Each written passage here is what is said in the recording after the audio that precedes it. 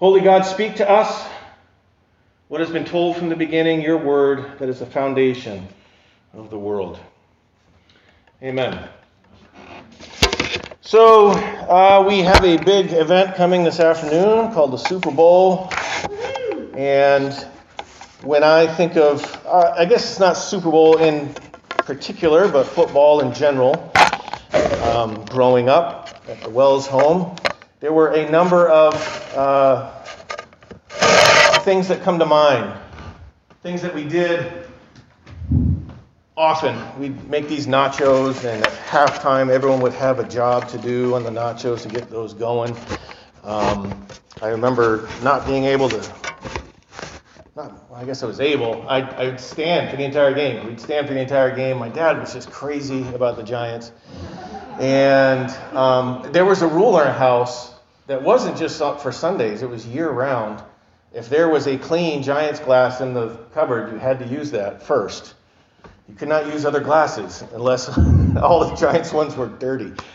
And but what happens is with these kind of moments, it brings to mind certain memories of things that we did, the smell of certain foods, what we would listen, what we'd hear, sounds, all those things bring back memories. And as we talk about, and you probably have your own that are coming to mind right now, watching football, or maybe it wasn't football, maybe it was something else. Jesus is meeting with his disciples. It's hard to tell here if it's just the four of them that he has so far, or if it's a crowd, or maybe he's talking to his four, but the crowds are listening on. But he is telling them about the kingdom. He has already mentioned that the kingdom of God is at hand. Has mentioned a passage from Isaiah which talks about a light in a dark place, a light going out to the rest of the world. And so when you put these things together, this kingdom of heaven and him talking about the law in the beginning in this kingdom, this is bringing up for his listeners, a primarily Jewish crowd, this idea of homecoming. We've talked about this idea of return. We're going to go home. And what that means is that there's certain customs, there's certain routines that are familiar. Sights, sounds, smells. This idea of returning back to unhindered worship without the Roman Empire looking over their shoulder. And what are the smells of the food and the sounds of the crowd as they make their way to worship in the temple? The customs that they would do. And I'm sure that as he's teaching this, these are the sort of the thoughts that come to mind. Like, we're going back. We are now, it's homecoming, and we are going back, and things will be reestablished. And there's a lot of this cultural routine and cultural norms that they're expecting. And as this sermon progresses, if they're listening carefully, which may not be the case, I've experienced this many times in ministry where you're trying to teach something and people nod and say, yeah, I get it. And then it's like 3.5 years, they're like, oh, now I get it. And so maybe that's happening with the disciples. I don't know. But he's talking about a kingdom and he's presenting a vision that is radically different than these ideas that are tied to their cultural routines and their cultural norms. It's not really about the sights and smells of what they do as a people group. It's about a bigger vision than that. And it goes a bit deeper into the heart, which is really cool. This is a sermon for another time, but what that means is that all those cultural norms can be incorporated into the kingdom. But his disciples are probably thinking, oh, this is what we're finally we're going to go, it's a Super Bowl Sunday, and we know what that means. We know what the sights are, we know what the smells are, we know what the sounds are, we know what the routines are. And he's presenting something to them which is very, very different and radically different. And there's this promise of blessing and reward for those who accept this invitation and this challenge to live in this kingdom. The promise is human flourishing, thriving. I just asked Elijah today, how you guys doing? Like, surviving, not thriving, and that's sort of the mantra these days, this year. Surviving, not thriving. I said, yeah, I have moments where I feel like everything's falling apart, and I have moments where I feel like there's this profound insight into what I need to change to move forward. But what Jesus is promising is human flourishing. This is what the kingdom looks like. And it is a place where God is king, God rules, but it's not tied to those cultural norms that probably a lot of his hearers were expecting. And so there takes a little bit of deconstructing and rethinking to accept this. And so as we break down, we're in week 5. We have one more week, one more section of the sermon. He begins with this vision, right? Blessed are those who mourn, they shall be comforted. Blessed are meek, they shall inherit the earth. And you have this idea of what this living out of faith looks like, and this promise of comfort, promise of the earth, inherit the earth. And there's a sort of a promise or a reward tied to that. And so he begins with this, the Beatitudes, basic vision. He moves on into Jewish law, and apparently, not apparently, but my guess is that at this point, with this crowd who's expecting a return to cultural norms, they're thinking, all right, finally, we get to the heart of what it means to be Jewish in this world, and we're talking about the law, we're talking about Scripture. And he goes on, and he goes a little bit further than what they were probably used to hearing or expected to hear. It's more than just following the rules. It's not about not murdering someone, it's about loving someone. It's about not calling people a fool. It's about no lust in our hearts. Not seeking revenge, those sort of things.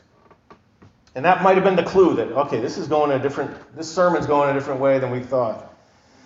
Then he moves on to not being recognized by others. Spiritual practice, even out in the streets, was very common. Much more common than what we see here. And something very familiar. He's saying, don't do this for recognition by others. And then he goes and talking about resources, the world's resources. Don't worry if you have enough. Don't worry about these things. And so he's going through all these sections and kind of leading them on to this radical revisioning of what this kingdom looks like. And over and over, we see this kind of recurring theme, like a chorus. We just sang a couple songs of choruses. We come back to them. They're familiar. And what's familiar in this, which is beautiful, absolutely beautiful, is that God sees, God loves, and God gives. He doesn't put it in such a pithy way, but he does talk about God seeing you. God will see your religious practice. Don't worry about what others think. Likewise, God sees in our hearts when we're angry. But he constantly talks about God as this heavenly parent, this ideal parent. God's a father who loves. And so God loves, God sees, and then God gives. And I think sometimes this makes us nervous, this idea of reward. We're not doing this for a reward. We're going to rise above that. But that's what he says. That's what Jesus teaches. Is that as we seek God, and we give ourselves to this, that God sees it. God wants to give back. And God wants to, in a sense, reward that sort of devotion and that faithfulness. And one of the biggest things that I've been, it's the drum I've been beating every single week, is that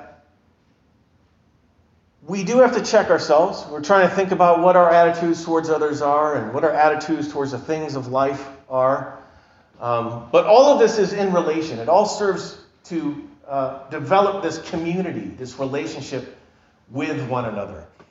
So sometimes we turn this into such a personal thing that it does no effect on the people around us, the neighborhood around us, the church community around us.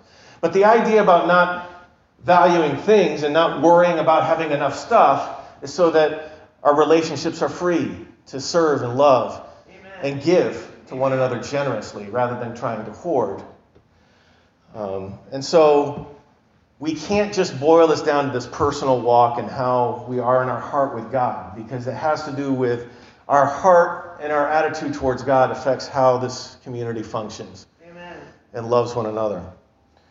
And so that's one thing I really want us to come away with. So one of the questions, we get to a point where we're now asking the question, so how does this work? So what does this look like? Okay, so if we have love your enemies, and we have a nation, and there's an issue with immigrants on the border, how do we work that out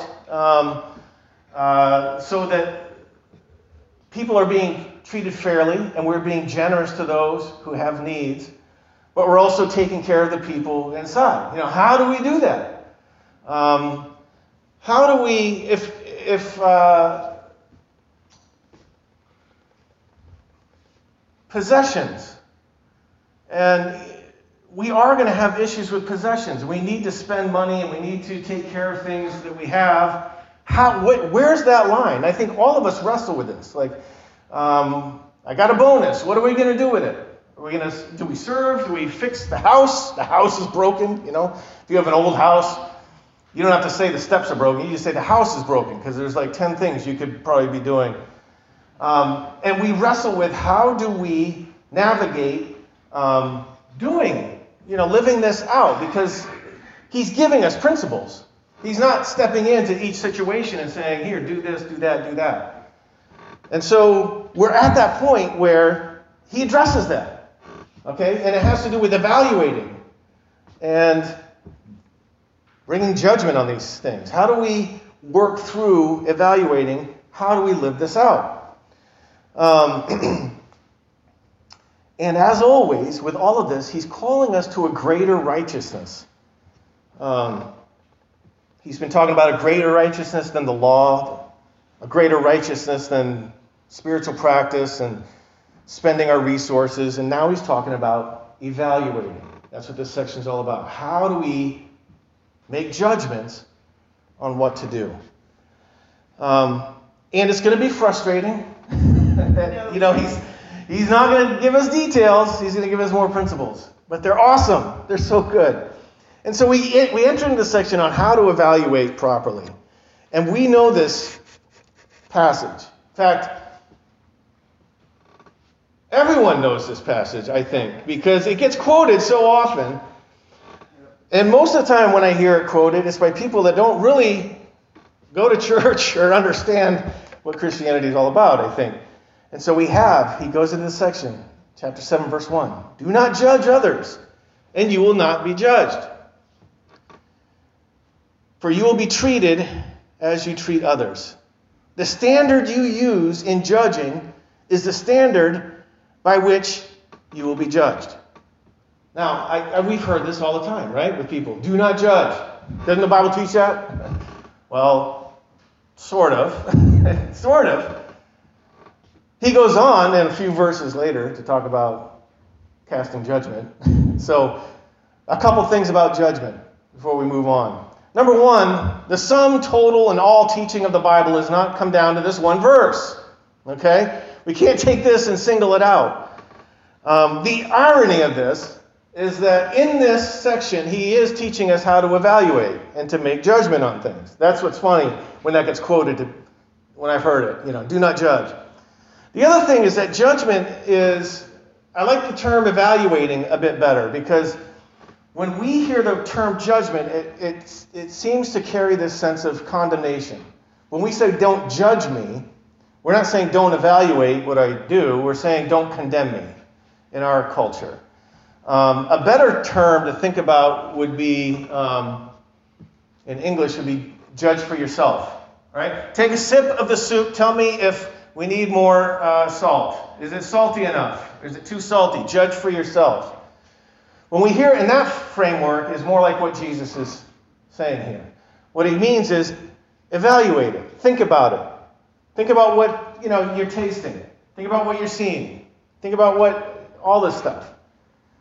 And so we need to drop that sort of negative connotation. And number two, this is, I guess, more for people outside the church, is that all of Jesus' teaching doesn't come down to this one statement, especially when it's pulled out of context. So he says, Do not judge others, and you will not be judged. For you will be treated as you treat others. Here's the principle.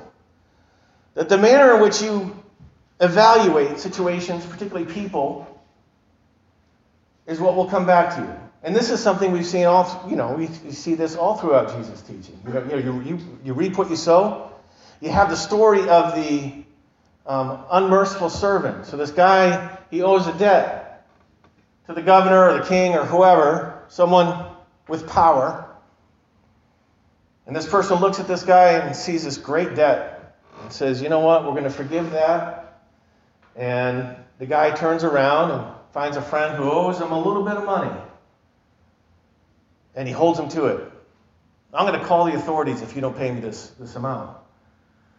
The guy in power finds out that this guy did that after forgiving him his great debt and calls him back in and says, now you're going to have to pay it. Okay? So there's this sense in which the way we treat one another will come back to us. Amen. We will experience that same principle. I don't think I'm teaching you guys anything new. I think we understand. And this is one of the things about this passage I felt the whole time is that we get this stuff.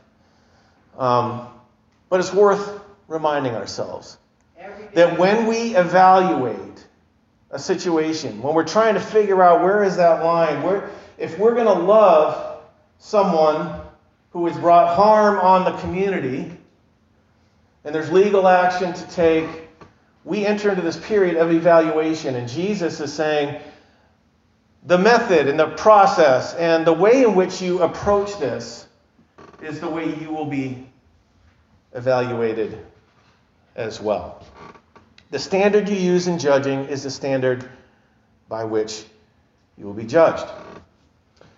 So the way you choose to be in this world, in this kingdom, will determine your experience in the world, in this kingdom. So that's the basic principle. All right. So how do we evaluate? Okay. First of all, when we're entering the situation, just think about yourself and the way you would want to be treated. And then he goes on and breaks it down a little bit. And he says, and he gets a little bit humorous here. Jesus was a carpenter. He's using carpentry terms here. Why worry about the speck in your friend's eye when you have a log in your own eye? How can you think of saying to your friend, let me help you get rid of that speck in your eye, when you can't see past the log in your own eye? Hypocrite. First, get rid of the log in your own eye. Then you will see well enough to deal with the speck in your friend's eye. This is humorous. It doesn't always come across that way on the page, but he's using humor. And humor is something which is interesting when you use it, because if someone doesn't get the joke, it's one of those things where if you say something funny, you want to say something that people get. And so he's doing something where people will be like, oh yeah, of course, that makes sense. Well, John told a joke this morning, which I didn't get, but it took me a while. We were trading dad jokes, and it did kind of go over my head a little bit for a second. John's dad jokes are operating on a level that's far above my own. So first, when we talk about not judging and the standards, he's saying, here's our first step. You got to look at yourself. You got to look critically at yourself, right? And oftentimes, the issues we're dealing with might be bigger than we originally allow that they are. It's a log. Like, okay, just take a moment and look at yourself before we enter into this evaluation of how do we love? How do we deal with justice? How do we navigate stuff versus people and all that? Look at the log in your own eye. But then he goes on and gives us another funny saying. Says, don't waste what is holy on people who are unholy. Don't throw your pearls to pigs. They'll trample the pearls and then turn and attack you. And so now we are entering into a situation where he is evaluating other people, which is why we can't just take do not judge out of context, because here he's calling on us not just to look at ourselves critically, but to look at the situation and the people around us critically. And I think the basic way to put this is that, there are some people who are not going to see and understand what kingdom living looks like. Don't waste your time. I'm sorry, I keep laughing. Don't waste your time. Just let it go. I wish people would do that more. No kidding. Just let it go. Just let it go. And I saw something online this week, and it was from some Christians who I don't really know really well, but it was entering into this long theological discussion about free will and sovereignty. And I thought, I don't really think Facebook is the place to... I think you're throwing your pearls out there. This is just not the place. All the comments that go down in just about everything are a big waste of time when it comes to debate and discussion, I think.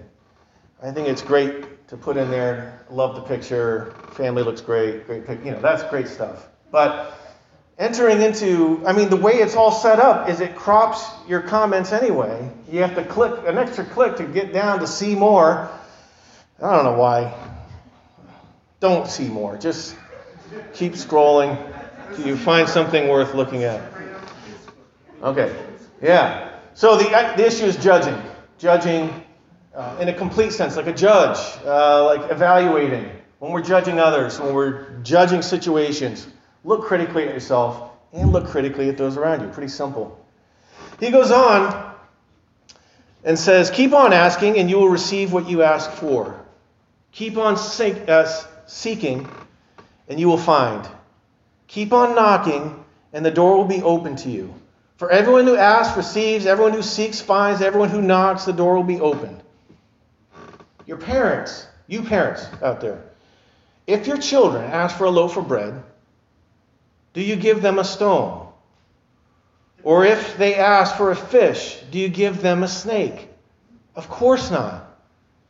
So if you, sinful people, know how to give good gifts to your children, how much more will your heavenly Father give good gifts to those who ask him? And so I love this. He says, keep on asking, keep on seeking. And this is where we get frustrated. Because we want to know how to deal with immigration in a just way. We want to know how to balance our budget in a way that's honoring to God and to people and takes care of our needs. And we want specifics. But Jesus doesn't give us specifics. Here's what he says. Go to God with this. Go into prayer with this. And that's what I thought about that discussion I saw online about this big, heavy theological talk. It was so detailed, I thought, well, this is great, man. You don't have to go to God for anything because these guys have it all figured out. The whole detail on God's sovereignty and human will is all figured out. And here's the thing, is that when we get like that, those are important discussions, don't get me wrong, but not on Facebook. Not on Facebook. Yeah, sorry. Not on Facebook. And I'm sorry. Sorry. Not on Facebook. And sometimes our theology, we put so much energy into it that we are left in a position where we do not need to go to God because we got it all figured out. See, what Jesus is saying here is that there is a relationship between our Creator and ourselves, right? And he directs us there. And we think, can you just tell me what to do on this issue? Can you tell me how to deal with family in this issue? How do we navigate this? And I love it because he points us to relationship. Go ask your Creator who loves you so much, and you'll receive. Keep on. And the emphasis here is not on your persistence or your skill in prayer. The emphasis is on the loving Father. And there we have the theme come back once again. You know how good parents are? God is more than that. Amen. God is more. This whole The whole thing has this theme. God is greater. God is more. If you think you understand what love is from great parents, you're really going to be surprised when you meet your Creator. Amen. God loves, God gives, God sees.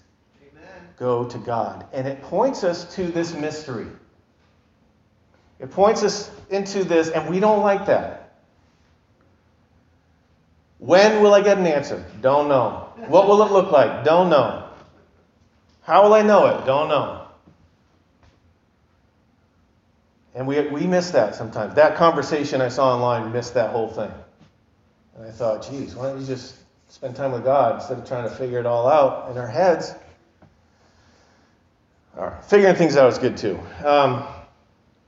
But Jesus directs us to ask, to seek, and you will find.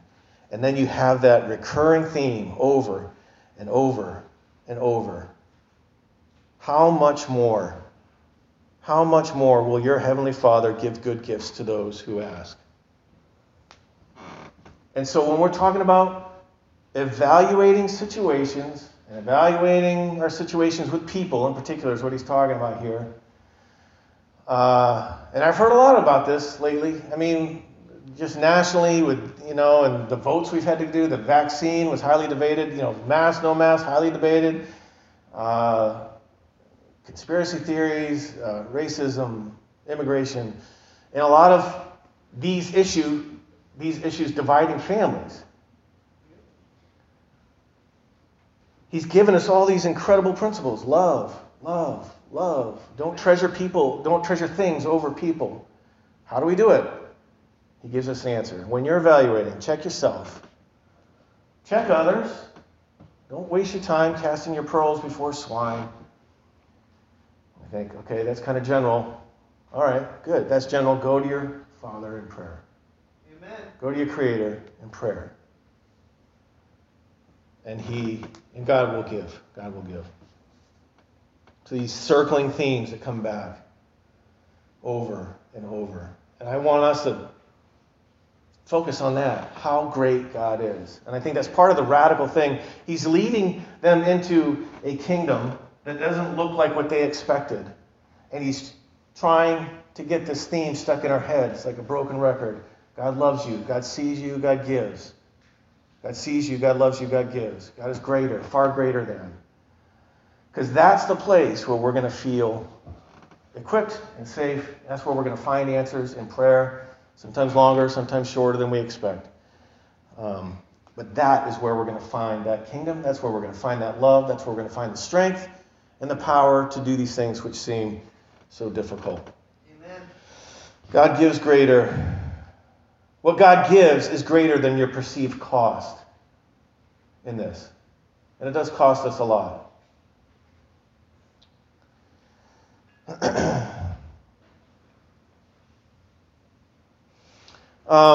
And then he wraps it up. And this comes right out of the Hebrew Bible. Basically, do to others whatever you would like them to do to you. This is the essence of all that is taught in the law and the prophets. Amen. Love God and love people. Amen. Love God and love people. Pretty simple. Yeah, and that's his wrapping up statement. Do not judge starts it off, or wrapping up start, summarizing start, summarizing end. Do to others what we'd like them to do to you.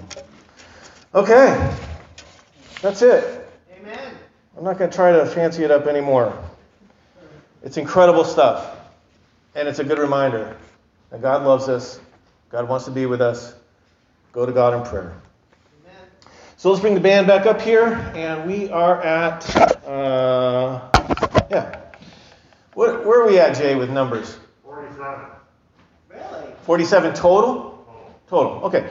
So if you'd like to get your kids and bring them on up here for worship, we have enough room for that.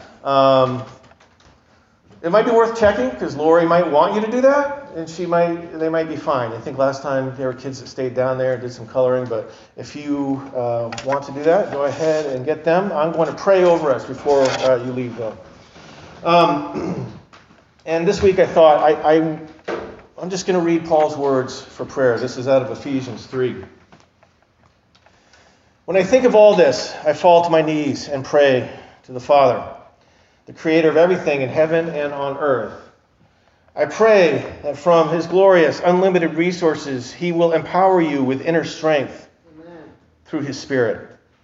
Then Christ will make his home in your hearts as you trust in him. Your roots will grow down into God's love and keep you strong. And may you have the power to understand, as all God's people should, how wide, how long, how high, and how deep his love is. May you experience the love of Christ, though it is too great to understand fully. Then you will be made complete with all the fullness of life and power that comes from God. Now, all glory to God, who is able, through his mighty power at work within us, to accomplish infinitely more than we might ask or think. Glory to him in the church and in Christ Jesus, through all generations, forever and ever. Amen.